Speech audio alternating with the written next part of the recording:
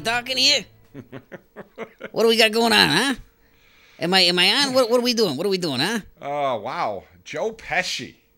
We've got Joe Pesci in studio. Well, you got a little studio here. I just want to make sure you're not like Spider. Him and his whole family, they're all rats. They're all rats. Actually, I don't think it's Joe Pesci. I think it's his nephew, which is actually Joe Pisci, and Pisci is the Hungarian word for pee.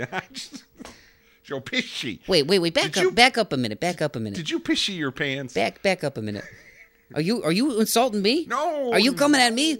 Who the frick do you think you are to come at me? I'm the guy that hits the button that turns the hard drives on. Huh? I'm the man.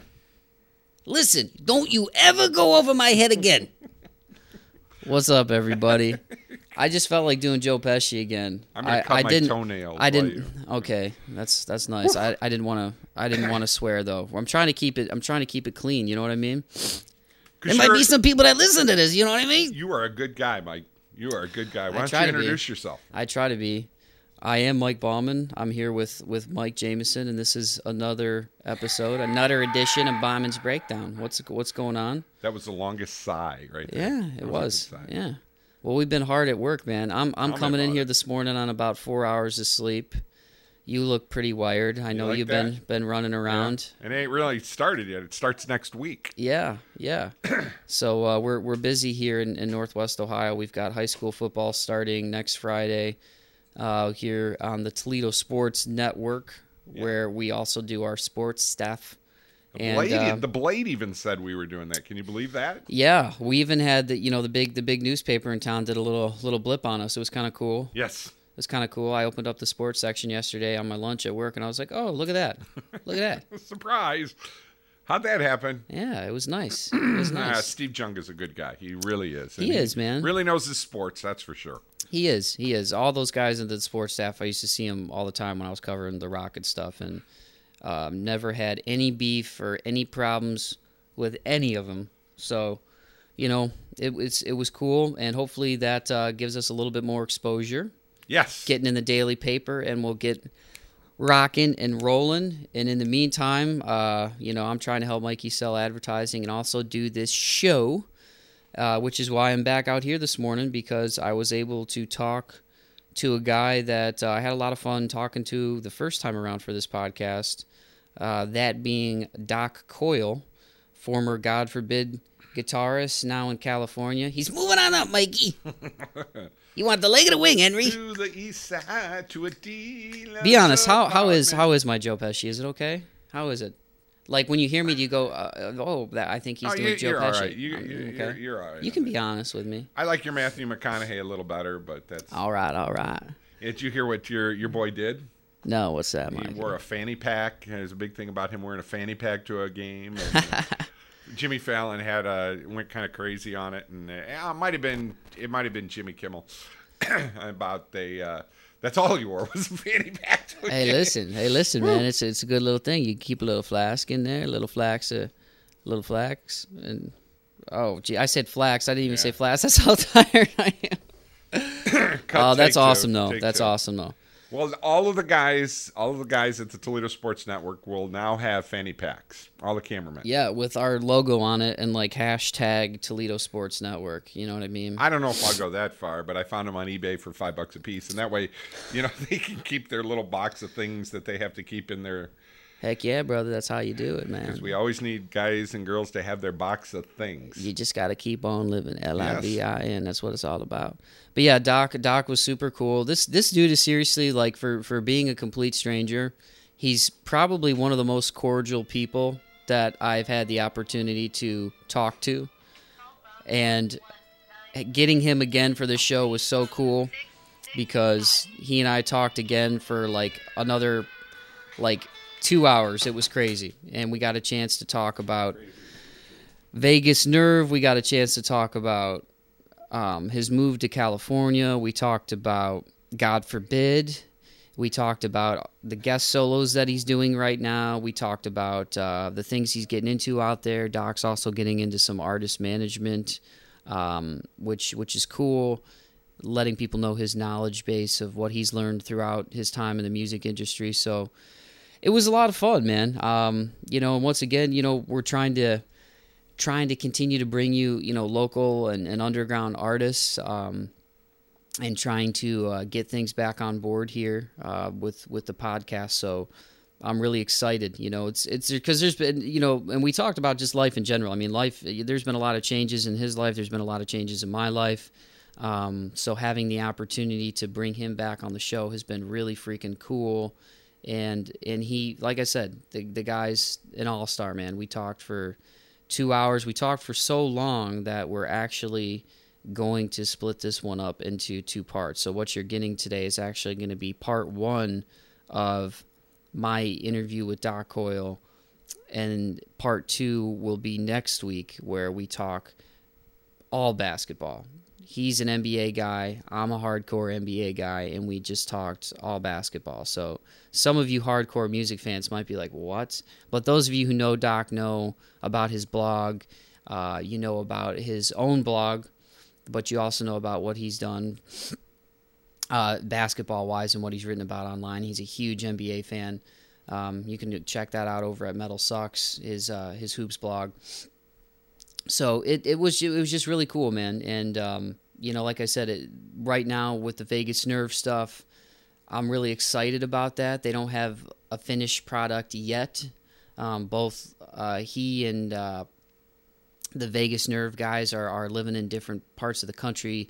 They have their own individual stuff going on, but they are working hard to get the Vegas Nerve stuff out, which we discussed. So it's a lot of fun. And like I said, on our end here in Toledo, man, we've been keeping it moving. We've been, slowly building our name with Toledo Sports Network over the last 4 years, and we're starting to get some people looking at us and some more eyes on us, and hopefully moving that ball in the right direction too. So, but that's what I want to keep doing with this show here is keep giving you guys interesting interviews and keep giving you guys cool people like Doc Coyle. So without further ado, Mikey, I'm going to shut up and give them the show. So here is Doc Coyle, everybody.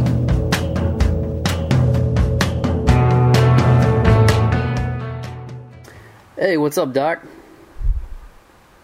How you doing? Good, man. How you doing? I'm doing all right. You ready? Got my coffee. Got the coffee going?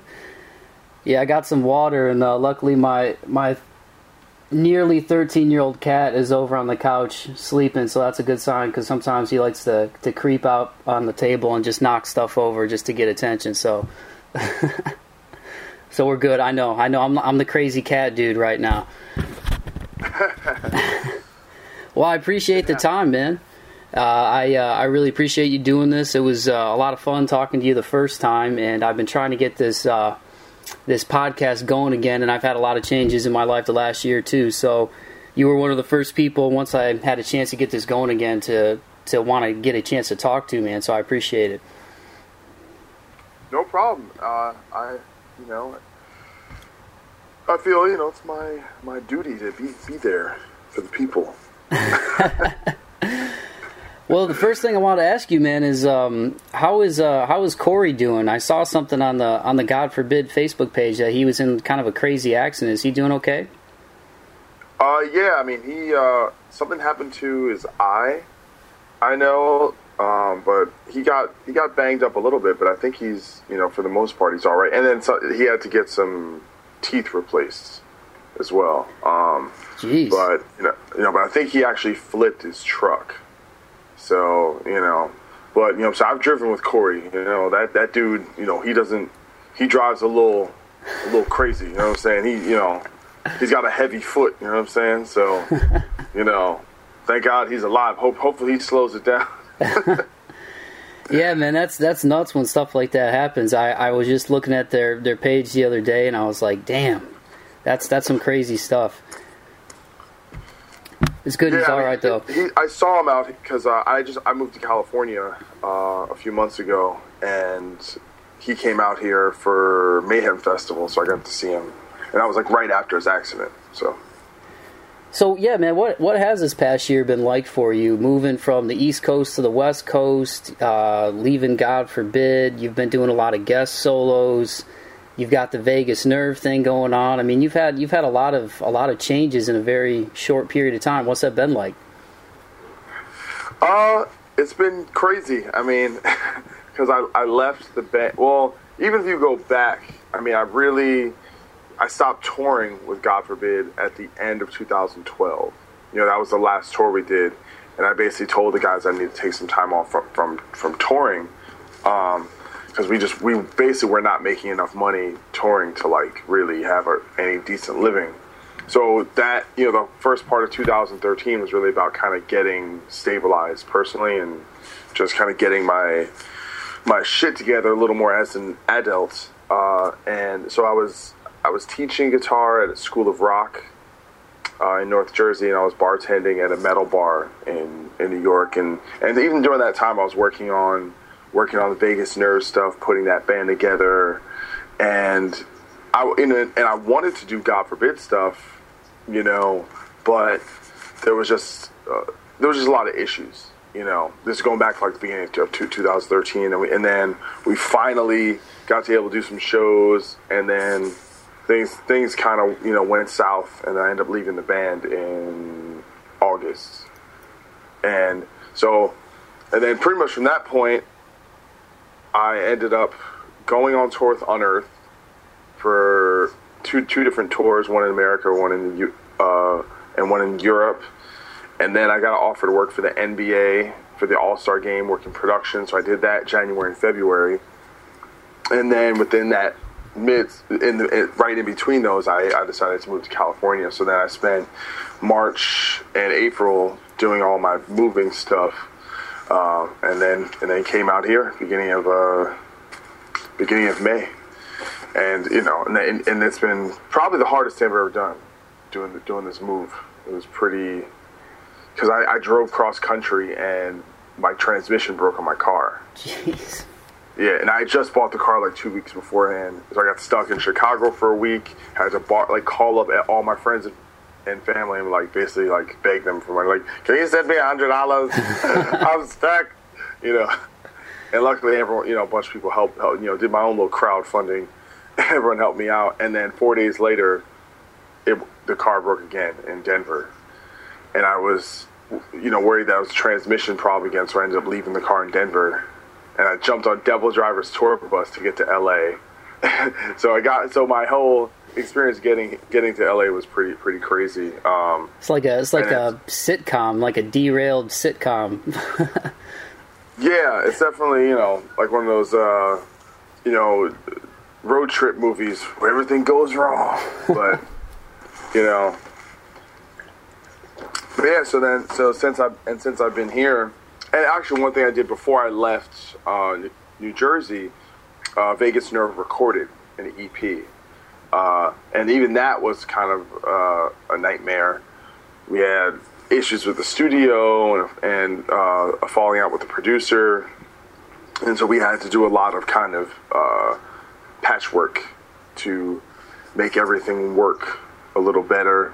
And that's being the singer is working on vocals and doing editing. So I think for the most part, all the tracking is done. So hopefully we're going to start, once that's all together, we're going to start shopping it and getting out there. I'm really excited for people to hear that, because it's kind of, I was thinking about the timeline of when I kind of started it, and it's been a really, to at the end of it only have like a 4-song EP. It's not a lot, but the amount of effort that it took for it to get there is pretty crazy.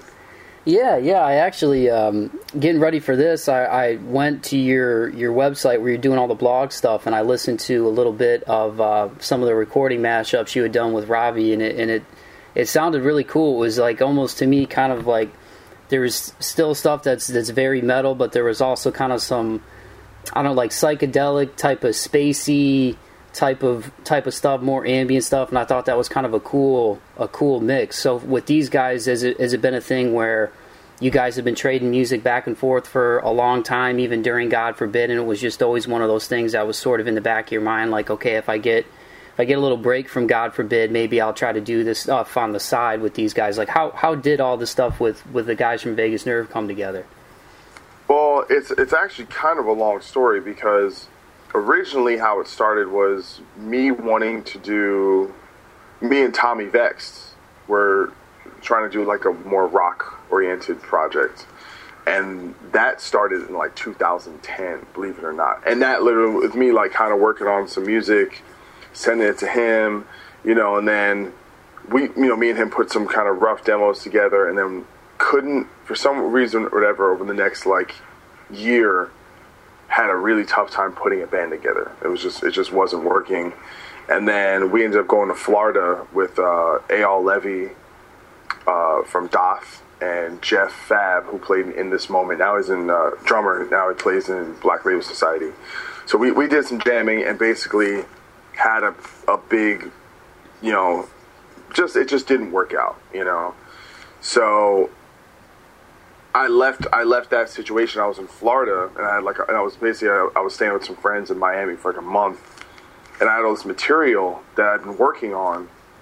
And I was like, well, I want to do something with this stuff, I don't, because like I said, as far as the music, I'd written everything, and just happenstance through a friend, I was introduced to Ravi, and there was a bunch of he has a YouTube page of him doing covers, and it was like, the guy was one of the best singers I'd ever heard, and my friend was like, oh yeah, I want to start a cover band with this guy.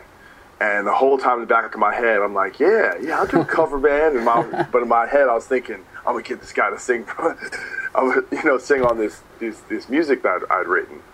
And then the cover band didn't work out, and I told Robbie, I was like, listen, dude, I really was not that interested in doing the cover band. I really was actually thinking about you for this project. So I sent him some MP3s, and then he recorded something over one of the tracks and sent it back, and I was like, holy shit, this is pretty crazy. And so this was actually right in the midst of the God Forbid, doing, recording Equilibrium and touring. So during that time, while Godfrey was busy, like anytime I had like free time, I would like go visit him, and we'd like sit down with the acoustic and kind of work on stuff and trade files. And so basically me and Ravi put together like 4 songs. But on our own before we had a band. But I did not want to do just a computer band, which is like half, to me, like that's like half of the music that's out there. Yeah, it's like a couple guys making stuff on a computer, and they're like, we have a band, and I'm like, no, you don't. You have some guys who are good at recording and are talented, but it's not a band. So when I got off the road with God Forbid, I was like, let's put a band together. So the thing that was difficult is I lived in North Jersey, and Ravi lived 45 minutes west of Pennsylvania. So we lived far away, and that made things really difficult. But eventually, we auditioned drummers, and we found this guy, Mo, who was working with me at School of Rock, one of the best drummers I ever played with. And Ravi had his friend, one of his best friends, Aiden, this young guy who was like he went to music school, really brilliant musician, and he wanted to play guitar, but we ended up having him play bass. And then we did guitar auditions, and we found this guy Mike Gowan, who played with a band called Mother. So then we had a full band, and we kind of would get together here and there, but because everyone was so far away and Mike was in another band, we didn't get to rehearse that much. But I wanted to make sure that before I left that we actually recorded, Yeah. But the band would like, I knew like once I got a really good band together, it would take whatever we did on our recordings and take it to a different level, because things would happen naturally in the room. Like at our first rehearsal, I was like, we could play a show next week.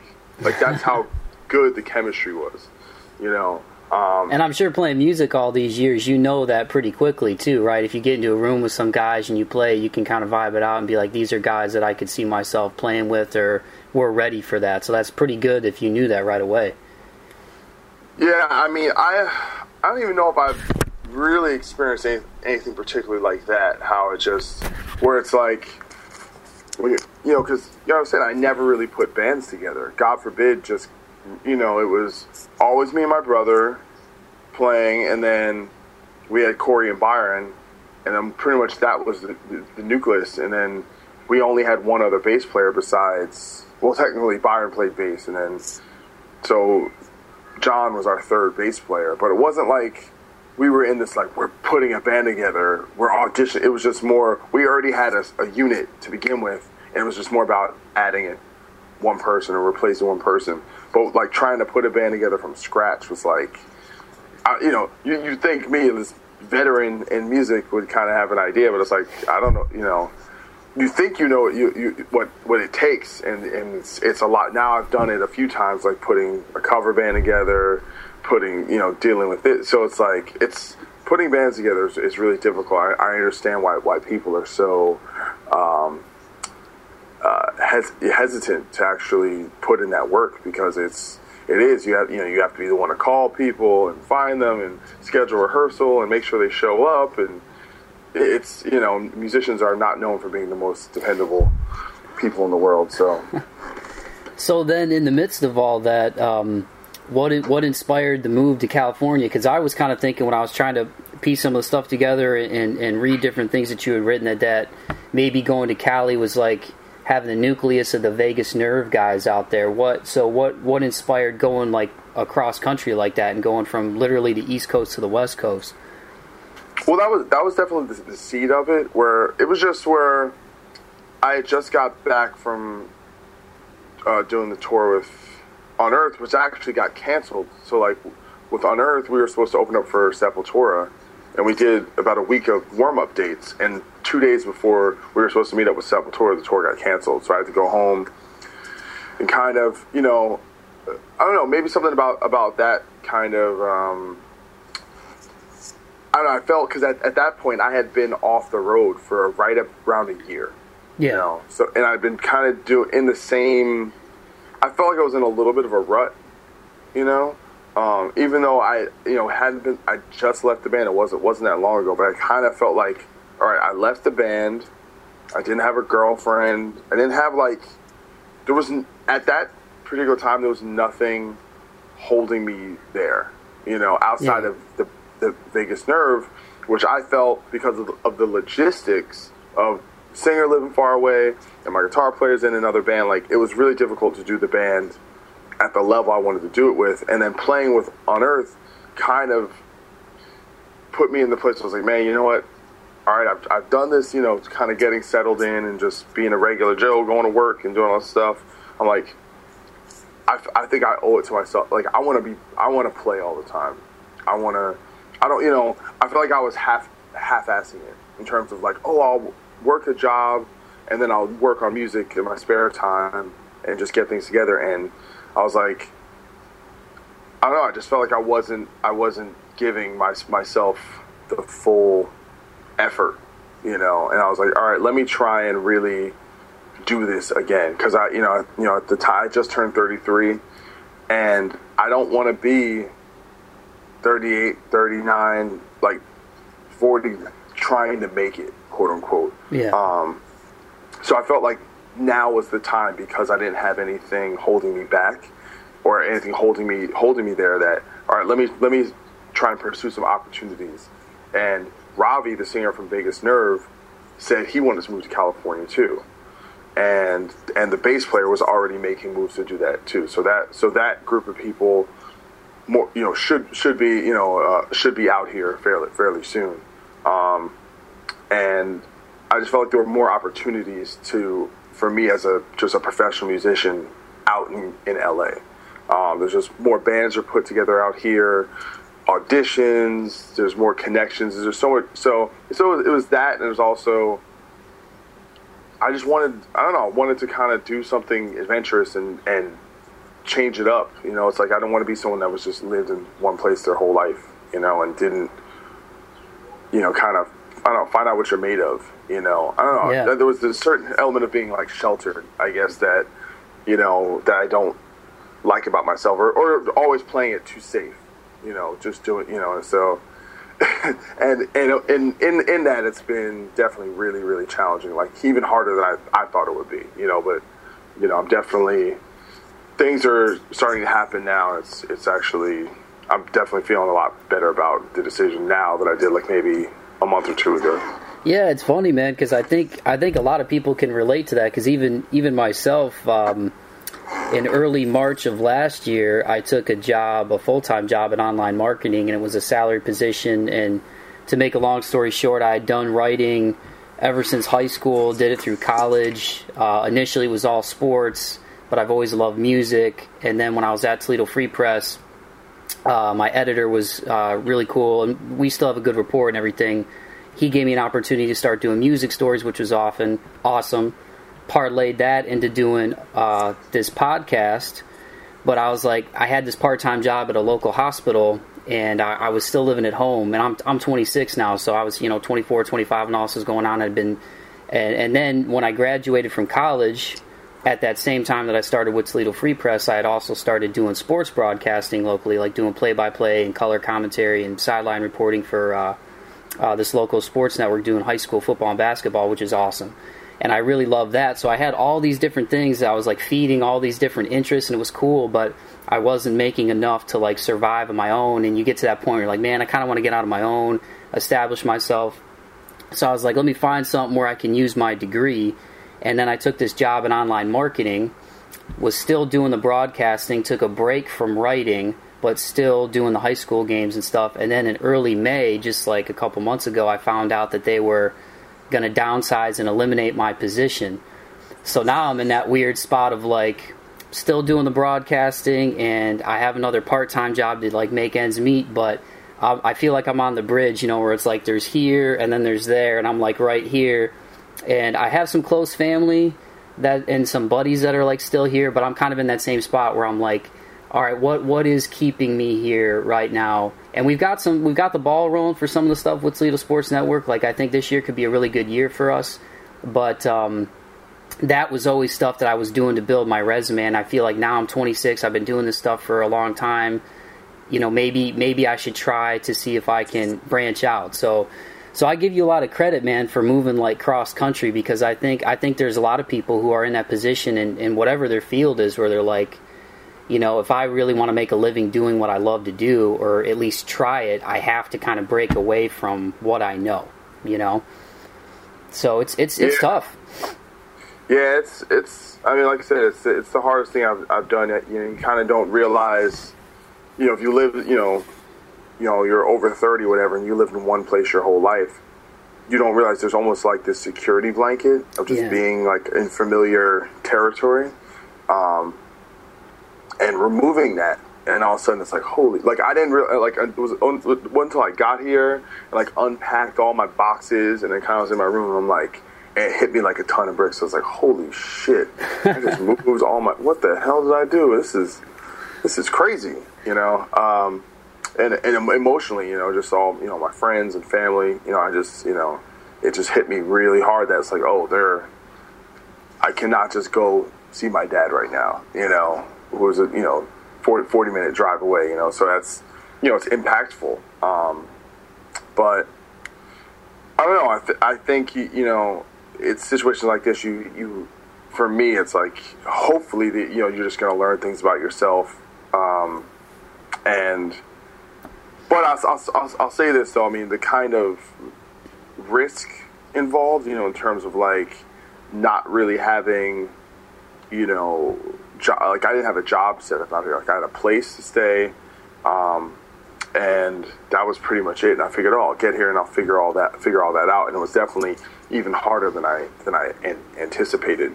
But I got the cover band up and running again out here that I was doing out east. And actually Tommy Vex is singing for that. We got a show in a couple weeks, and the Vegas Nerve stuff, like I said, that's almost done, and I'm actually going to be jamming with I probably should mention it until it's kind of like settled in, but I'm jamming with a band that was established but changed their name, that reached out to me. So I'm more like I'm going to be doing some shows with them, and maybe some other stuff down the line, and and I've been kind of just doing all kinds of, I've done some studio work. I've done. You were doing stuff with the BET Awards too, right? I think I saw that on Twitter. Did you get to go out to that too? Yeah, well, that was actually through the people that I worked with at the NBA. Okay. So it's actually just it's called like it was a different section. Like for NBA, I was working with production, technical production, and then with that it was the talent division. So basically, this company, they basically deal with all, like, anytime you have an event like that, in terms of booking the talent, transport, catering, all that stuff. So it's like, actually, I hadn't done any of that with NBA, so I was that was a whole different field. But still, I still understood it. But it's basically like that whole world is crazy, like the events world. But it's fun, it's cool, because it's just like, because it's just a madhouse. So the events are so big, and I don't know. It was crazy, but yeah, that was just like a 2-day thing, and I might be working the VMAs, which are the end of this month as well, with the same company, and there's a good chance I could actually work the All-Star game next year too, depending if they ask me back. So things like that. I mean, it's just, I think it's great for the experience for me, especially, like I said, I don't have a college degree. I don't have, so the fact that I can kind of, if I can get in some of these arenas that are professional arenas, and not having that background, those opportunities I pretty much have to take, because it's just a great experience, and I think being in the band and having that experience is a very unique experience and very valuable, and kind of taught me a lot of things that maybe a lot of other people don't have. But it's, in many ways, it's difficult to express that on a resume. What your experience actually, how that's meaningful, and how that kind of relates to other areas, And I think it does, but people don't necessarily realize it until they meet me and kind of understand what where I'm at, So yeah, for being like 32, 33, man, you've traveled a lot. Like I think, like, me and my oldest brother, he's 32. He's the one that actually got me into Metallica, because when we were younger, he would come over. He's from my dad's first marriage, so I was like the one following him around and like wanting to be like him. And it's funny when I think about now, like, you get older, and when you're younger, 6 years seems like such a big gap, and then you get older, and we hang out now, and you realize it's not as big of a gap. But like, when I look at a guy like you, for being like your age and having toured and gone overseas and done all this stuff with God Forbid, and you got to go on Lamb of God's tour with Metallica, like, that is a lot of valuable experience, that even if you don't have a college degree, like, I basically, since I've been out of school, it kind of seems like the degree just shows that, like, you've been in the fight, you know what I mean? It shows that you're teachable. So in your situation, it's like, well, I don't have a degree, but I've also had a lot of other experiences that a lot of other people don't have, that I feel like, I mean, you got to do stuff on the fly, and when you're in a band and you're on these tours and stuff, it's like your resources and everything are not what, it's so separate from like what the average day-to-day person does. So I would think that in your situation, that would almost help you in the entertainment business, because they know what it's like to kind of do stuff on the fly and do stuff quickly and be able to uproot from here and do something the next night.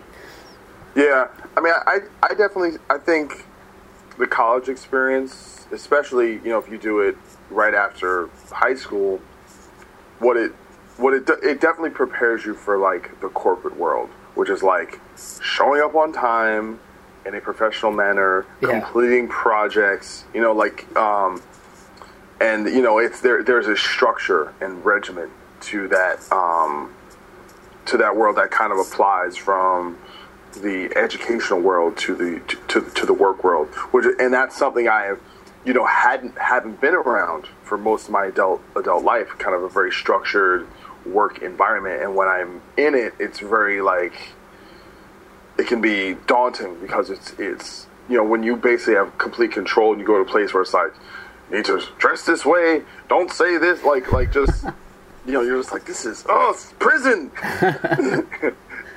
But that's the world most people deal with all the time, is a much more kind of neutered day-to-day experience, So it's like, when I worked for the NBA, I hadn't worked in an office in 10 years before that, and it was like, whoa, this is So it'll take me a minute to, after a week I was fine, but it was like, it was just kind of crazy. It's like, wow, this is, you're just not in that world, Yeah.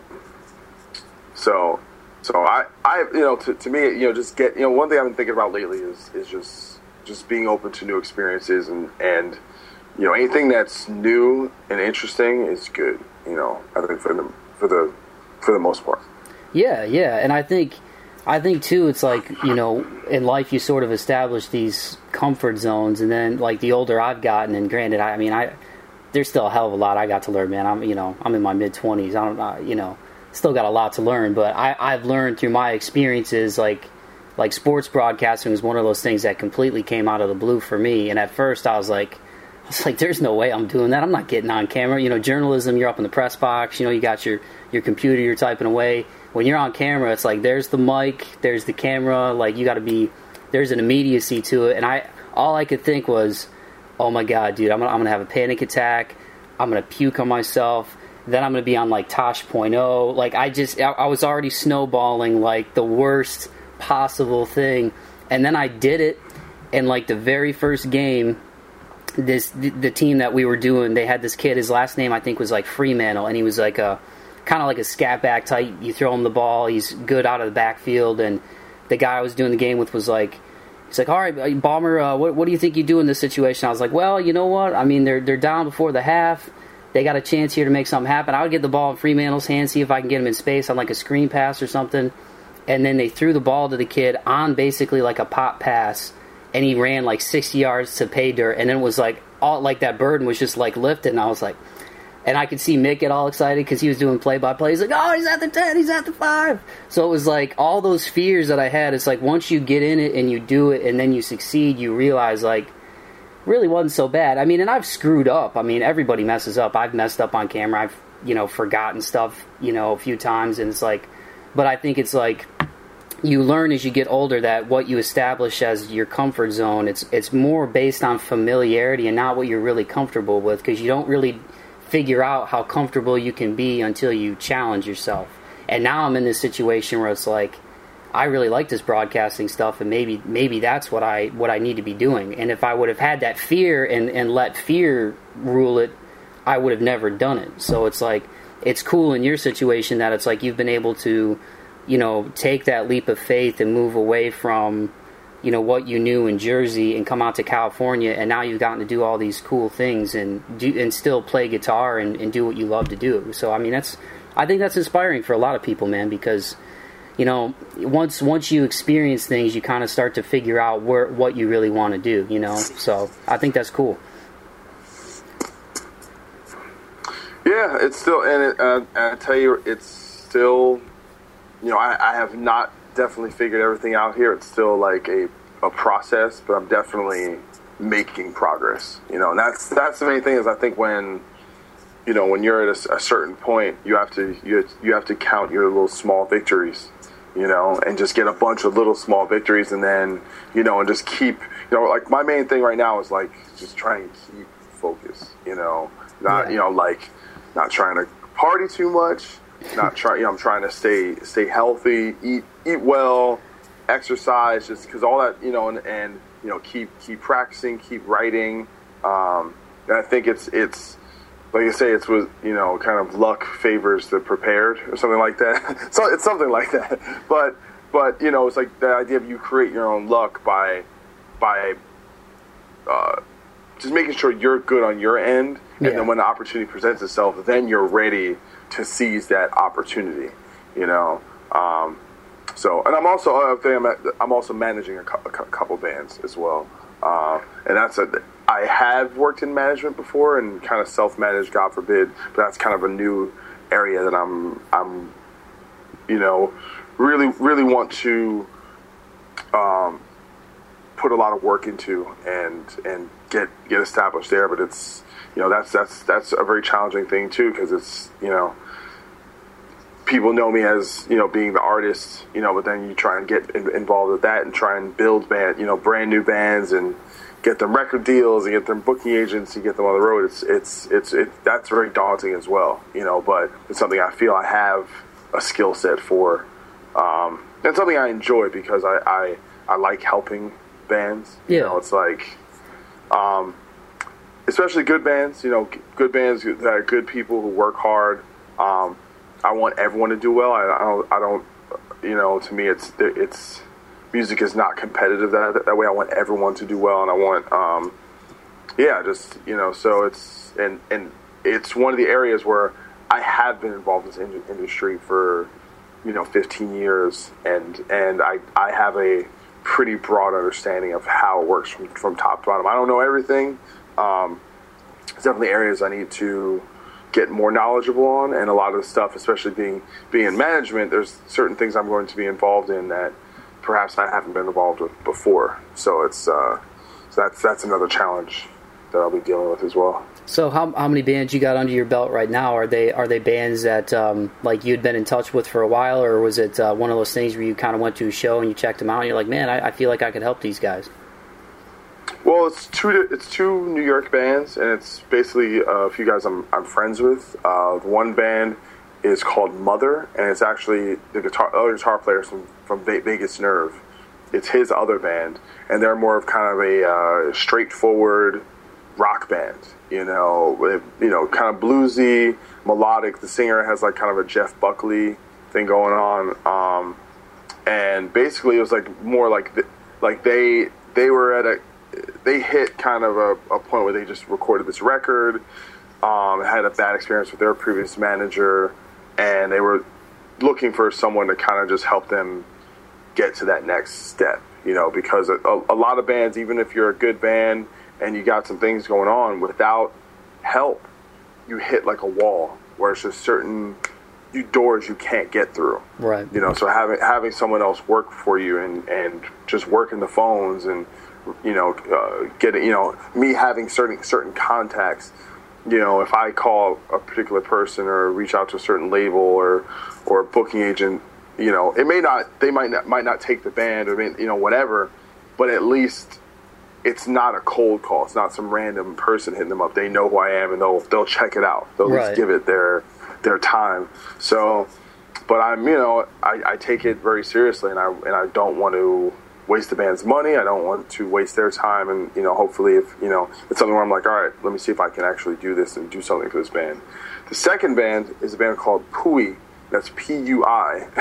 They're also a New York-based band, and they're kind of I describe them as like System of a Down meets Rammstein, with kind of like the percussion of like an El Nino, but they have the front man is really charismatic. They put on a really elaborate live show. Like he like paints himself in this crazy makeup, and he's Turkish, so it's very Middle Eastern influenced music, and they've built a really big following in New York. You know, they'll do like 1,000 people. Yeah. They've toured in Europe, and I think they have a really huge potential, but they don't necessarily fit in a particular box. Right. You know, so for them, it's really about how do I present this band how they should be presented, because they're not the type of band you just want to put in a van and say, hey, go play the bars of America and grind it out. It's not that kind of music. It needs to be presented kind of on a grander scale with a little more production. And so it's kind of understanding what each thing is and what its potential is. And the singer, who's been kind of managing the band on his own for a while, is so smart. You know, it's like, I want to make sure that I can do things that he can't do, or else it's like, what the hell am I even there for? You know, so yeah. So I've been kind of reaching out to some, you know, it's the same thing, like I said, having those connections, reaching out to certain people that they wouldn't have the direct line to. So I've really just started with this. So that's kind of something I'm kind of getting my toes wet. I'm being patient with. I'm not just jumping head first, you know, because I don't want to get overwhelmed. Yeah. How is So that's a. Oh no, sorry, man. You can go ahead. Oh, no, that's fine. I was just saying. What was I saying? Never mind. You go. How is being away from God Forbid and doing these guest solos with different bands and doing the Vegas Nerve stuff? how has that changed or affected your guitar playing in any way? Like, because sometimes, like, you know, when you talk to bands, I mean, eventually you get to that point as a band where you've established a sound, and I don't want to say formula with like a negative connotation to use that word, but you know, like there becomes like a certain sound that you develop, and then you kind of try to build on that record by record. At least that's what it seems like, being on the outside looking in and not being a musician. Like the bands I listen to, it seems like once that sound's established, then it's building it and building it. So now that you've been able to kind of have more, you know, be out on your own and be away from that, how has that affected your guitar playing? Well, I mean, the last 5 years or so, I've spent a lot more time playing rock guitar, and, you know, while always never not playing metal. Like, I was always doing, you know, obviously I was still playing with God Forbid and had to maintain those chops. But, you know, I started, like, around 2010, I started playing with a cover band in New Jersey, and this was like a very standard rock cover. You know, we're doing Lenny Kravitz and Led Zeppelin and No Doubt and Incubus and ZZ Top, like really covered a wide range. And that kind of got my, that changed my playing in a big way, because it just made me kind of realize, like, it's like, oh, you think you're a good guitar player, but no, I was a good guitar player for what I did. But then you remove yourself from that comfort zone, and it's like, all right, now I have to be able to cover all this stuff and do it convincingly. And back then it was just really, really challenging, because just that rock feel, it's a different vibe. You know, it's looser. It's, you know, you got to have that pocket and be able to hang back. So that kind of started it, and then I started writing this other material, original material, which is a little more rock inspired, even though it's not. Because sometimes I'll say, oh yeah, my new band is like a rock band, and they think it sounds like, you know, Aerosmith or something like that. It's like, and I love Aerosmith, but it is something in between. It's not traditionalist rock, but it is more, to me, it is much more rock music than it is metal music. But I think, you know, the biggest difference between God Forbid, I think, one thing the God Forbid tried to do with every record is really go somewhere new and not repeat what we're doing, and not have the formula, you know. Right. Whereas, you know, we felt there were definitely certain bands in our genre who definitely had their formula. I'm not saying that's bad or good. It's just, it wasn't what we wanted to do, because we definitely got to a point where we were like, oh, these are the ingredients of what a kind of classic kind of God Forbid song was. And every record, even though, you know, as we continue, every album would have one or two of those. Or we're like, oh, we got to at least have a couple of these. But then much of the record was about exploring new areas. So it, you know, to me, it's like, I would never want to put out a record with God Forbid where we're just kind of going through the motions to put out a God Forbid record. Like, that's one of the reasons why we didn't, over the last 6 or 7 years of the band's career, we didn't put out a lot of records, because we just didn't want to churn out, like, be an album factory, you know? Yeah. Because I feel like you need to, you know, life provides the inspiration for art. And if you don't live enough, if you don't get enough experiences, it's not going to filter into the work, you know. And that's where kind of I think the clash between art and commerce happens, when you have a band that's a business, and the bands that are kind of able to work through that, you know, and have that kind of like more business-like attitude, tend to do better. Like, you look at a band like Devil Driver. Right. Who literally, like, it's like every year and a half record, boom, boom. Trivium, every year and a half or 2 years record. Death Punch. And it's a setup. And it's not, and maybe they're just that pumped, like they're just writers, and they just like, whatever, we're gonna write. You know, it's like, but we were never like that. Like, we get off the road from a tour, you know, after touring a record, and it'd be kind of like, we'd be looking at each other like, what the hell are we gonna do next? Like, it was never like, I've written 10,000 songs since the last album. I have all these ideas. It was always like, you know, how do you, because with metal, you know, at least our genre, it's like when you're in a certain genre, that genre can be limiting, and because if you take this turn or that turn, now you're not even in that genre anymore. You're doing something else, and then you piss people off. So it's like, how do you do something new? How do you know, every record we were trying to have a game changer, you know, and I don't know if we ever did, but that was what we were trying to do.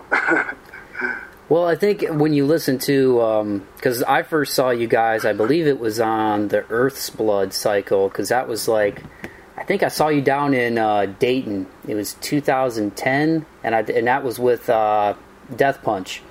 Yeah. And so yeah, I think that was the Earth's Blood cycle. But yeah, that record sounds different compared to Equilibrium for sure. I think Equilibrium, which, you know, I'm sure some of that had to do with, you know, changing guitarists and not having Dallas there as well. But I think even if you go back to like Constitution of Treason too, you guys always changed it up a little bit and still kind of kept your sound, which I think is challenging to do. And I think the bands that have, like, you know, been able to kind of keep their core fan base are the ones that are able to do that. Like, they have a sound, but they're able to build on that. Like I've always been really partial to Alter Bridge, and I really thought, like, this record seems to be the record that a lot of people are latching onto, which is funny to me because it's the one that's like the most different from the previous things that they've done, you know. So yeah, metal's kind of at an interesting time.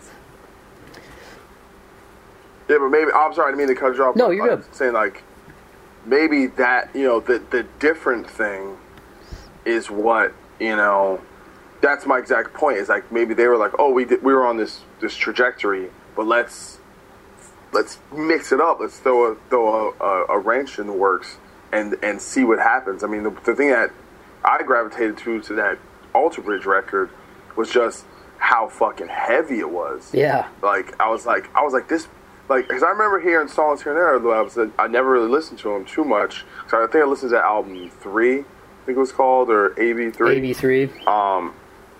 And I was like, oh, this is pretty cool. Like, but I wasn't like overwhelmed. But then I heard that, and I heard the fucking riffs and the groove. I was like, God damn, this is some really, you know, it was outside of the box. Like, it doesn't sound like the other stuff that's on the radio. And obviously, you got these great players, you know, this great singer. But you're like, this is the guys from Creed. Like, it doesn't make sense, you know. And that's what's so cool about it, you know, is, and I think when you do something dynamic, and it can be your third or fourth record. Like, to me, I look, you know, you look at, like, Mastodon, like how their, what was it, not The Hunter, but the record before that. Crack the Sky. Crack the Sky. That was a game changer because they took a big left turn where they wasn't as heavy. It wasn't, you know, wasn't as much aggressive vocals. It was a lot more open and spacious, but they made it just, you know, something happened where they made a decision, but you could tell it completely changed their career, you know, in a positive way. Right. Or another band, Baroness, their last record, Yellow and Green. Like, I remember hearing their early records, like, oh, this is cool, you know, this is cool, but I wasn't like in love with it. And when I heard that record, and I fucking completely fell in love with the record. And then I went back to listen to old records, like, was I missing something? I was like, no, I wasn't. They just got way better, you know? And that's, you know what I'm saying? Like, where a band just, they develop, and then something clicks, you know? Like I said, I don't know if we ever had that record where it just clicked. Maybe we clicked, but the world just didn't get it into it. But we were going for that. We were always, we were always going for that thing that was gonna, for us, I think Earth's Blood was kind of that record where we like really branched out and tried to do some stuff that was really left of center for our style. Yeah, I think it seems like some bands too are so original and so good at what they do that it's hard for them to get latched into sort of that upper echelon of like bands that you hear all the time because they can't put you in a box. You know what I mean? Because like when I heard Equilibrium, that's what I was like, damn, like I'm not just saying that because, and I told you that the last time I talked to you, like I'm not just saying that because we're talking. Like I heard that and I was like from track 1 all the way to the end, I was like, how is it that a band like this is not, like, why do I not know more people who know about God Forbid, you know? And even when I saw you guys live with Death Punch, I was like, why haven't I heard of these guys more before, you know? And I was listening to another podcast recently, and they were kind of talking about that. Like sometimes there's just bands that are really talented, or artists, and because they can't be boxed in or they don't have enough of a commercial appeal, it's like you don't hear about a God Forbid as maybe you hear about somebody else. Or I think the podcast they were talking about, like John Hyde or Tom Waits or something. You know, everybody knows like Bob Dylan and Bruce Springsteen, but they don't know as much of like John Hyde or Tom Waits, you know. So I think it happens. I think what's cool with you guys though is, you know, I've kind of continued to follow, you know, Corey's posts, and I follow your stuff on Facebook and Twitter, and the love that God Forbid has gotten, like, since, you know, what happened, it's like, I think those fans, the core fans, were always there and are still there, and that's what's kind of cool, is because no matter what happens, whether you guys eventually revisit that down the road or you each do your own individual thing, I think you'll be one of those bands that in the metal community, people will look back on like 20 years from now, especially the core fans, and be like, dude, let me tell you something. God Forbid was the shit. You know what I mean? Like, I think that's got to be at least some type of validation, I would think, in your band situation, you know, with those guys and all the years that you spent together, is like, you know, people still are listening to the music, which has to feel good.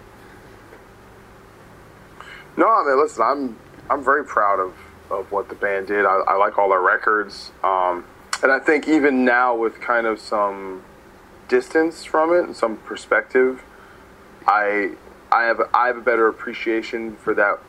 We were doing something that was pretty, there was a lot of personality with the band, like where it's just that, like where we definitely had our own thing, which I don't think, even when I was in the midst of it, I felt like, oh, we are a little too derivative of this, or a little too close to this. You know, I kind of felt like, you know, I was, you know, but now I'm like, oh yeah, there was a sound, there was a God Forbid sound to a certain degree. But yeah, man, I mean, and that's the thing. You know, I think one thing that's interesting about the situation is that, let's say I wanted more distance from the band, and I was kind of like, I didn't want to talk about it, and I don't want to be associated with it. I think that would make my life a lot more difficult, because people are still going to see me that way. They're still going to be like, oh, yeah, it's Doc from God Forbid. Yeah. But I'd rather just embrace that and say, you know, be like, yeah, that's, you know, that is literally how I spent my, you know, that's quote unquote my life's work up to this point, was that band, you know. And it was a huge part of who I was, you know, and it's still part of who I am, you know. So I'll always want to engage people. If someone appreciates what we do, and was affected by it, like it's really hard to actually, I think, empathize with that. Like, it's like when someone says, you know, man, yeah, that record changed my life. Like, I almost don't believe them. You know, like it's hard to really understand that, you know, because I just don't, you know, I'm not that impressed with myself, so I'm a little surprised when someone else, you know, seems to be, you know. It's like, okay, if you say so, I'll take your word for it, but okay, you know, because also the, you know, my view on things is that's what I did, but that's, you know, to me it's like, what are you doing, you know, because you can't rest on past accomplishments, you know. That's not that's not productive, and it's not representative, you know, in a way. It's not being honest with yourself, because that's not who you are now. You have to, what am I doing now? What am I contributing, you know? And that's, for me, is like, that's what the thing with getting this Vegas Nerve record out. It's like, I want to get it out. So people like say, oh, here's this thing I've been working on. I haven't been just fucking off, guys. I've been working on some stuff, you know, and I don't even know if, because it is so different, if God forbid fans will be interested in it. I have no idea. But it is creatively something that I'm proud of, and I want people to hear. Yeah, from the snippets that I got a chance to check out from your site, like I said, I thought it was cool because it seemed, you had metal elements, but there was also, I mean, I don't know what I would say is psychedelic if, like, music people would classify it as psychedelic or spacey, but it seems like it's a pretty, like, a free-form type of thing. Like, when you guys get together and jam and you got the ball rolling for this, is it kind of one of those things where it's like, okay, we're just going to take whatever this guy brings to the table and we'll work it into a creative piece of art? Or is it more of like you guys are trying to go for something? Does that question make sense? Oh, well, we didn't really do a lot of writing together, like in a room, because basically, like, I already had these songs written. It was more about executing, and then dudes would definitely kind of improv certain parts, or kind of like, like we talk about some different ideas. But we started writing like another song that's not on the EP, and we did some jamming, and the band can do that. Like I said, there's that chemistry where we could just literally one dude could kind of go off on a tangent, and we could like just follow and create some really, really interesting things. I'm kind of, hopefully at some point, down the line, we can actually put some time and get in a room and just create some stuff, because I think it'll be really cool, just because everyone is just very open and very things definitely spontaneously happen, but it was important to me to get everyone's personality on the record. It's like I could have played the bass, but I didn't. I let it's like, no, let Aiden play bass and let him put his stamp on it. And Mike, the guitar player, he has so many cool ideas, and he's great with atmosphere, and he just has a great feel. And I wanted that on the record, and I wanted, just everyone. It's a really great situation to be in a band with people you're like fans of as a musician, where you're just like, you sit there and you're literally like watching them play, and you're like stoked. You're like, damn, that guy's good. Yeah. And that's and they're all really just humble people. Like, no one, like, they're all good, but they act like they're not good. Which is self-deprecating type of like, yeah, like everyone's, it's not, and it doesn't mean they're not confident. Right, right. It's not that. It's just that they, because when you have people who are passionate about music, that means they're also fans of this person and that band, and they're always looking at that next level, and it's like, well, I'm pretty good, but I'm, that guy, he's really good, Yeah. And it's just that, but even with that, it's just so many musicians just can be kind of, breaking their arm, patting themselves on the back, about how fucking awesome they are. So, no, it's a great vibe, and and hopefully in the long run I'll be able to keep that unit together. We'll see, because now obviously we have distance is an issue, and who knows if the record, it's like I'm not concerned about commercial success, or I don't even know if success is the right word, but I'm not commercializing that band. Is not the priority of that band. The priority is getting the record out and presenting, just kind of I don't want to sound pretentious, like a pure piece of art, but it is that. It's just purity of intention. It's like, here's this thing we made, and we're not trying to make a radio single, or we're not trying to, there's no bullshit, so hopefully that comes across, and people connect to that. We'll see. Because like I said, I'm going to shop it and see if anyone's, any labels are interested. I have no idea if they will or they won't. And if not, we'll put it out on our own, Yeah, I was going to ask you that. Like, at this point, are you guys shooting for, like, when you want to get it out to people, or does that just kind of depend on what kind of interest you can generate, and if a label would want to put it out for you? Yeah, I mean, it'll probably, like, basically, like, once all the tracking is done, we have to look into mixers, because we don't have a ton of money, and we have to kind of figure out logistically, when we find someone that we want to actually mix the record, how to pay for it, and and figure out all that stuff. So I mean, theoretically, the record could be done, I'm saying, in the next couple months, because usually just booking someone and having so it'll take a little time. So hopefully by the end of the year we can get it out, because if it comes out on a label, then usually there's some type of setup involved and stuff like that. So it'll be a process. Like I said, I would have loved to get it out earlier, but we had so much issues earlier with the project, and that pushed everything back in terms of our timeline.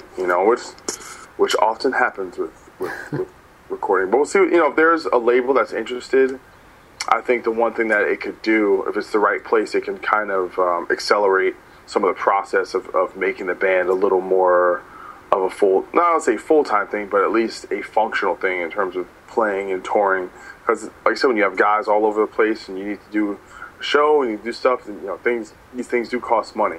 Yeah. So we'll see. I'm really, with this band, I'm taking it one step at a time. I'm not looking too far down the road, because those things will not be possible until these other things are taken care of first. So regardless of whether or not you can potentially find a label for it, is it still something to this point that when some of those other guys get out to California that you'd like to tour, or is that kind of contingent upon whether or not you can get the financial support to be able to do that? Yeah, I mean, I definitely would like to. It's just, we know. So we only have 4 songs. We can. Yeah. We'd have to. We did one show. We did one show in Brooklyn before I left, and we did like half covers, half originals. So we definitely have to. Once it's done, we get write a few more songs and kind of take it from there. I mean, I'd love to tour with it. In terms of, but like I said, there's a different philosophy that goes into a band that you're not necessarily, because the old, I think the Method band, when you're like young kids, you're like, this is our band and we're gonna make it, and then so you kind of, it's all caution to the wind. So you go, you get in a van and you go on to, you're not making money, you don't get whatever, we don't care, we'll figure that out, because we're gonna, we'll go to this place, they're gonna love us, and we're gonna sell a ton of records and it'll be great, But when you're kind of, when you remove that and you're just kind of doing it for the experience of doing it and not really putting a lot of stock into, like, if it sells a bunch of records or all that stuff, it changes the paradigm a little bit about how you view things like touring. I would, because to me it's like I want to tour with this band because I think the experience of playing the songs and sharing the songs with people is going to be, really, really powerful, and kind of just being in that moment of like performance and really kind of connecting with this material. I think that's what I'd like to do. And then the actual touring is just logistical stuff. It's like, how are we going to get there? What are we going to use? And how much is gas? And where are we going to stay? Like all those other things are wholly something else, and half the guys in that band haven't really even toured. So like I said, we'll cross that bridge when we get there. What excites you the most about the stuff you're doing with Vegas Nerve? Like about the music that you guys are making that you're excited to share it with people? I don't think it really sounds like anything else. Because I'm kind of coming from a different, Ravi, does not come from a metal background. He's he comes from a rock world, Radiohead, Soundgarden, Pink Floyd. There's a lot of, we share a lot of the same tastes in terms of rock music, but he just doesn't come from that background. So to me, I kind of compare it to like the Deftones, where you've got like this metal guitar player, Steph, who's like his favorite band's Meshuggah, and then you have the singer, where his, he likes The Cure and the Smiths, And when you put that together, it sounds like something really interesting. Yeah. And it's not like like I said, it's not like with this band where I'm bringing some crazy, God forbid, riffs, but it has, there's a technical flair to a certain degree. And yeah, I say this, there's a technical flair that you don't see in most kind of like traditional rock, like a rock band that's going to be on like the radio. That's kind of playing simple for the sake of playing simple, because they like, oh, this is what people want. Got that AC/DC, damn, you know. Yeah. And so I think that the confluence of all that makes it sound really interesting. Like I think the philosophy behind the band is almost that of like a 90s band in a lot of ways. Like you look at a band like Pearl Jam when they first came out, and there was just so much authenticity. There wasn't, or you know, Nirvana. Like I think that's one of the things people really gravitated towards those bands is nothing seemed overly contrived. You know, like it wasn't like it didn't like when those records came out. It didn't seem like there was like a like an A&R guy was like, you should dress like this, and this is, you know, we need more hooks in this single. Like it just didn't. And maybe some of that was going on, and I just don't know about it. But there did seem to be like a, you know, kind of going back to what I said, a kind of a purity of intention. And so that's really what it's about, and getting kind of the right personality types and people that could kind of hang with that. And there is this kind of balance between atmosphere and some technicality, you know, in there. So I don't know, and it covers kind of a wide range. Even though it's 4 songs, there's one song that's kind of like the more, I guess, metal-ish song, and there's one song that's like, you know, more laid back and kind of quiet and subdued. You know, there's and a little stuff in between. So we'll see. It'll be, honestly, I think anytime you kind of get ahead of that in terms of talking about something people haven't really heard yet, you're just presuming things in a lot of ways. I mean, you know, people are going to connect to it in whatever way they do, if they even connect at all, you know? Yeah. Who did you guys get to produce it, or was it one of those things where you're talking about you had some issues that you ended up sort of self-producing it? Yeah, I don't want to get too much into that, because basically we kind of, like I said, we had a kind of difficult situation. Okay. I don't want to, like, you know, I don't want to throw anyone under the bus or anything like that, but yeah, we ended up recording at like the studio, which had a lot of issues, and we did a lot of stuff live, and we had to redo a bunch of stuff, and it was, you know, it's been a bit of a nightmarish type of situation, but all in all, I'm actually really happy where it's at right now. Just listening to some of the raw tracks, I'm really happy with the way it's coming out. Actually, I actually just got a rough mix with some vocals. Yeah, nice. I know. I was listening to a couple of the like the little snippets you had, and Ravi's got an interesting voice, man. It's very there's kind of almost like a gravel to it. You know what I mean? Like it's kind of almost like a scratchy. At least some of the stuff that I heard, and I thought that was kind of a very, very interesting. It was. He definitely seems like he has like his own voice, which I think is pretty cool, because you know some of those bands that are out there that I really like a band like Gojira. I just, like, you talk about bands that kind of do their own thing. Like when I heard them, I was like, whoa. You know, you hear like Flying Whales, and you're like, what am I listening to? And then when I heard like the little snippets that you guys did, I was like, man, this is cool, because it's like there's elements of different things, but it's like this guy seems like he's got a really unique voice. So I'm actually really curious to see how it all comes together. I think it sounds really interesting. Well, I don't know if I posted anything, but he has his own solo project called Philo-Taxis. So you should check that. I'll send you a link. But he basically, that's like his solo band moniker or whatever. So if you go to his YouTube page, he has him doing like tons of covers, like really brilliant covers. And then he did a record, you know, full length album, which is very good. And then just recently he did an EP, which is even better than the first record. Actually, I did a guitar solo for one of the tracks. And he like I said, he writes all the songs, plays every instrument. The guy's just supremely talented musician, and great lyricist too. Really, really takes his time with that, and puts a lot of his, just the guy's just got a big heart, and that's what's he's putting down. And it's like you said, man, just being in a band with people you're fans of, where it's like, I get to I listen to his music, like, not like it's my friend. I listen to it like because it's enjoyable, Yeah. The same thing, like I said, I'm managing my other, the guitar player. I'm managing his band, because I like his band, and I think they're great, and I love his guitar playing. And we'll jam, and I was watching him play blues. I'm like, fuck, man, this guy is awesome. Same thing, my drummer. He's been playing drums since he was a kid in church. He plays every style. He plays gospel. He plays punk rock. He can play R&B. He can play death metal. He can do everything.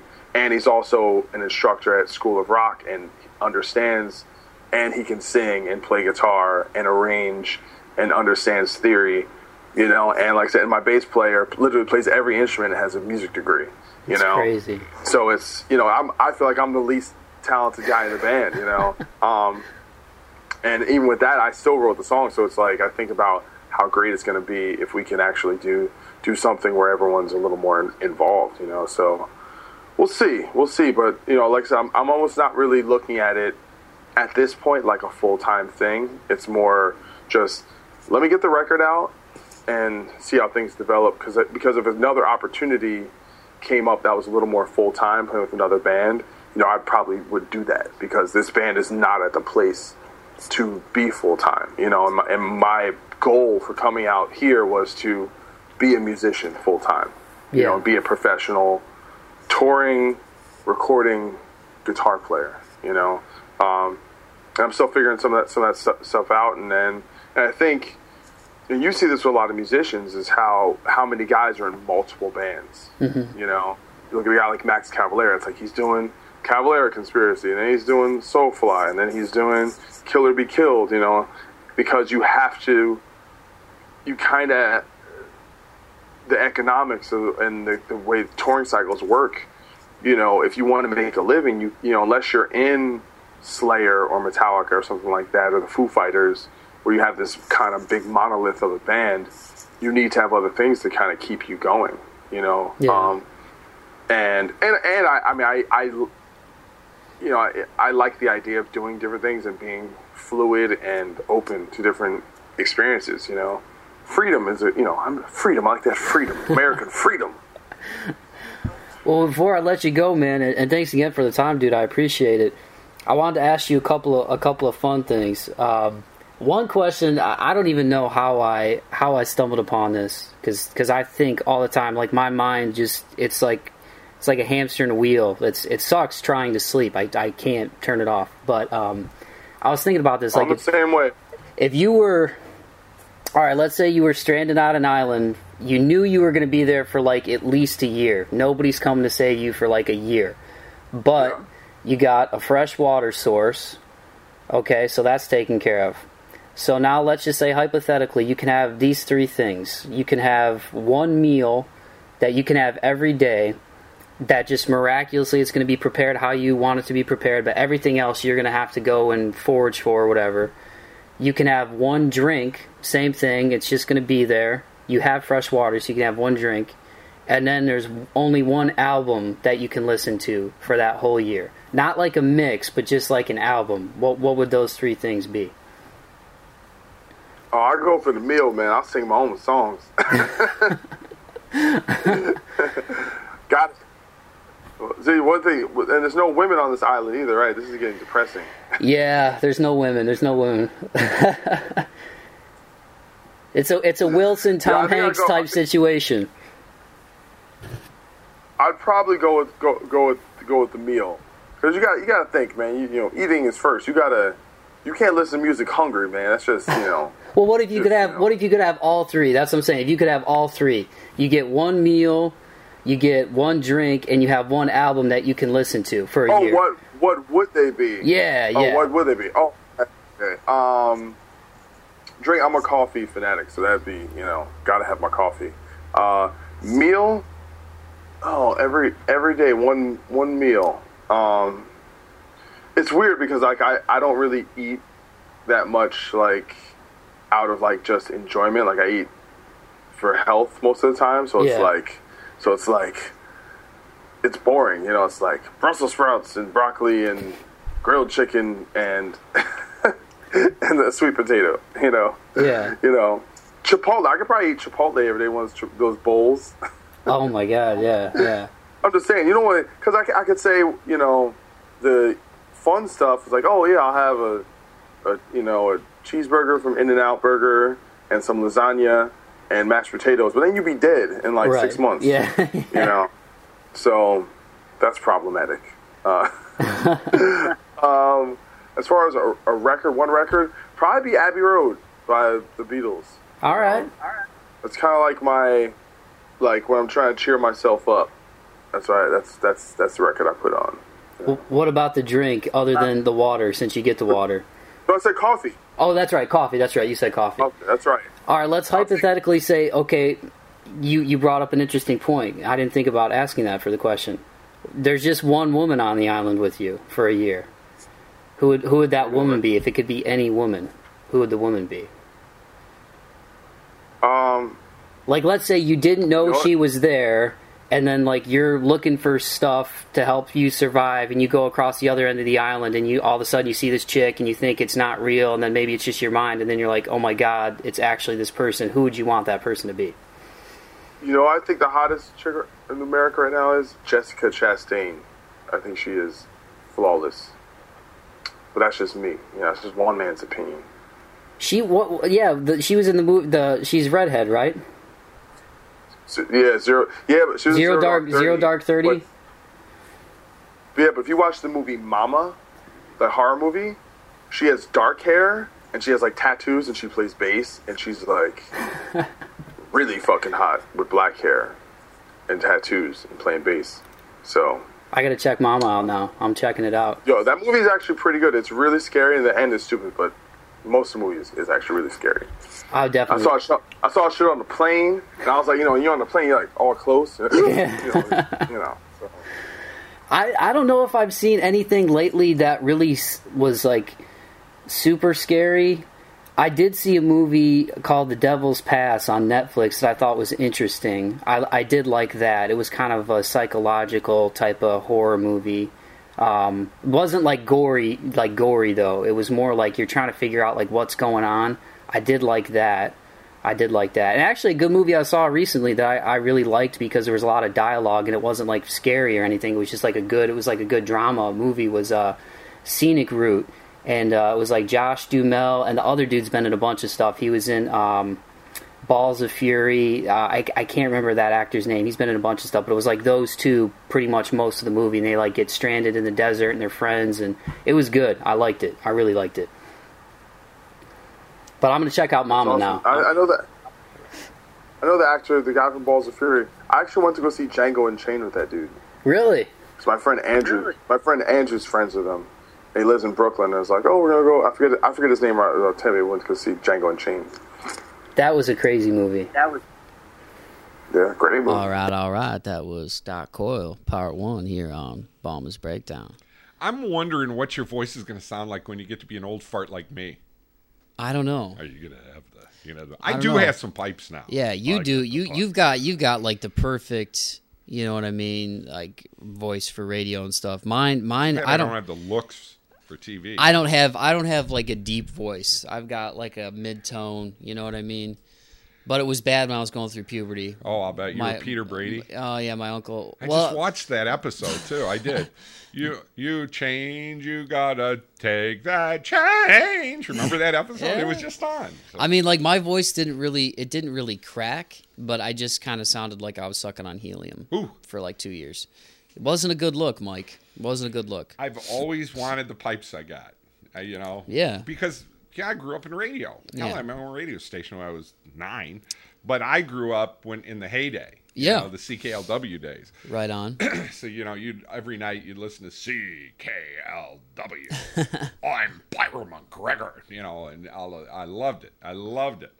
If there was ever a radio station, I so hope that in radio that it goes back to that 70s genre, 60s, 70s, because most of the DJs that are on now have no personality at all. They're not allowed to have a personality. Well, yeah, I think it's hard for them to. They pretty much have to play what the station tells them to play. What the consultants tell the stations to right, play. and that makes it hard. And that makes it hard to feature local artists. But I do want to give a shout out to 100.7 The Zone, because actually our old buddy Nacho Lester has got his own block over there now. Another guy who goes by his radio name Peapod, Chris. They feature local artists all the time, which I think is really cool. And they've been keeping that going, because back when I was younger, 15, 20 years ago, the buzz is what it used to be. 106.5 was the buzz. Right. You know what I mean? And then it became 106.5 The Zone, and then The Zone went away, and then it came back on 100.7. So I'm glad that imprint is stuck around, because that was like the cool station to listen to for all the rock music. You know what I mean? And now they're kind of bringing back that local flavor. So certain, sometimes they'll give you a little leeway. But that's what's cool about being in this area too, is we got a lot of good local music, and that's why I like doing this podcast. I like featuring people that more people need to know about. You know what I mean? Certainly. And I feel like Doc Coyle and what he's doing with Vegas Nerve and the guest solos that he's doing right now are awesome. And I can't wait to hear the Vegas Nerve stuff. I picked up Philo-Taxis, which you guys can check out. I'll put the links up. That's Ravi's solo project, who is the vocalist for Vegas Nerve.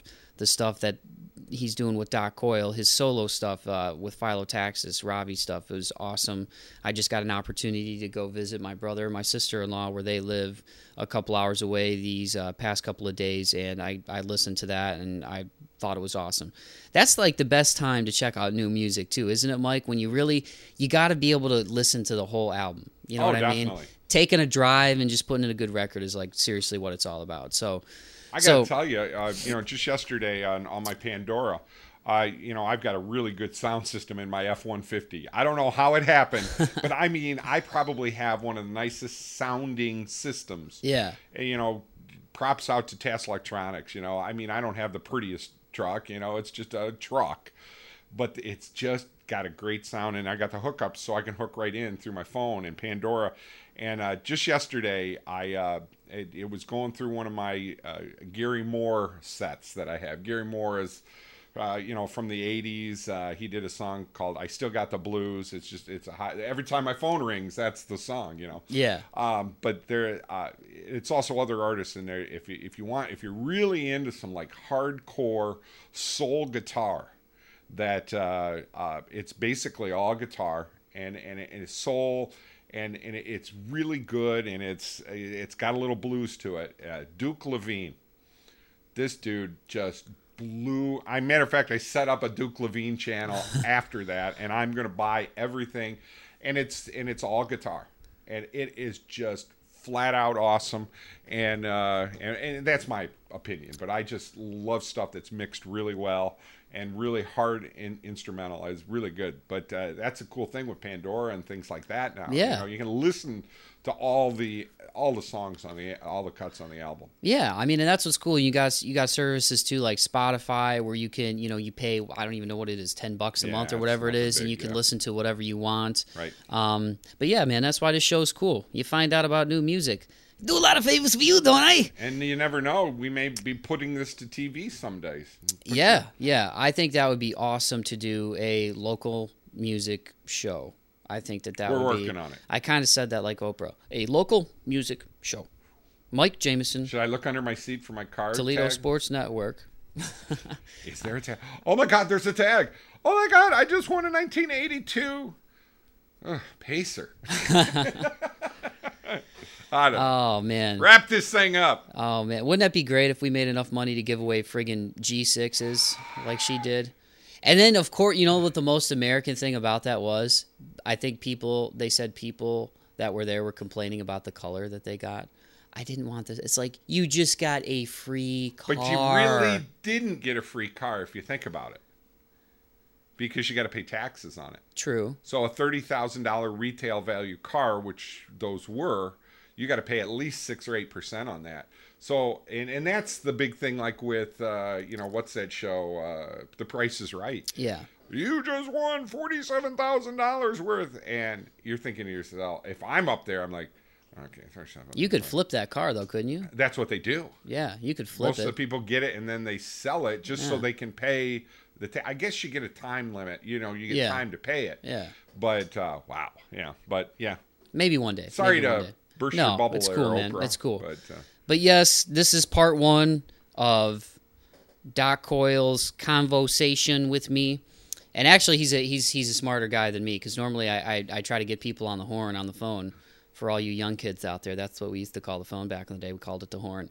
And he suggested Skype, and I thought the sound quality came out exponentially better. It was a little echoey at one point, but not sounded a little like that. Not like that. Not like you could just hear me a little bit through his computer towards the end. But it's really no big deal. In fact, if I wouldn't have just mentioned it just now, you may have just thought you were I would have known. Getting a little psychedelic at one point when you listen to that.